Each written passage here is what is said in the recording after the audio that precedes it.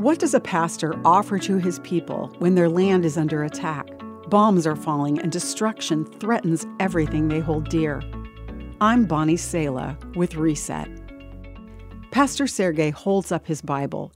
We have a saying, he shares, when sorrow comes, you'll find out who your true friends are.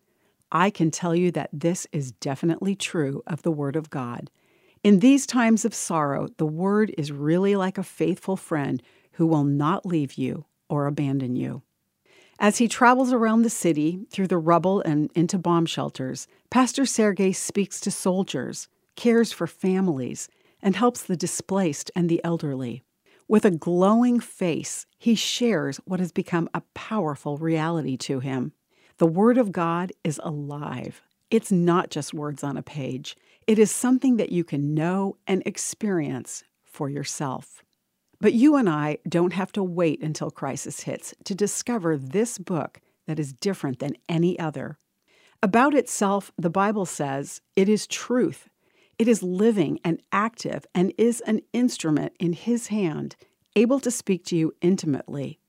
Its words are more to be desired than gold and sweeter than honeycomb. The Bible accomplishes in the hearts of men what God wants it to, and is comfort in troubles. And all of it is to give you hope. In fear, in pain, and in grief, only the Bible has the power to change its reader.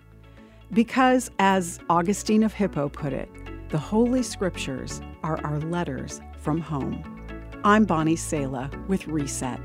To hear this again, read or share this, or to find more resources like this, visit guidelines.org.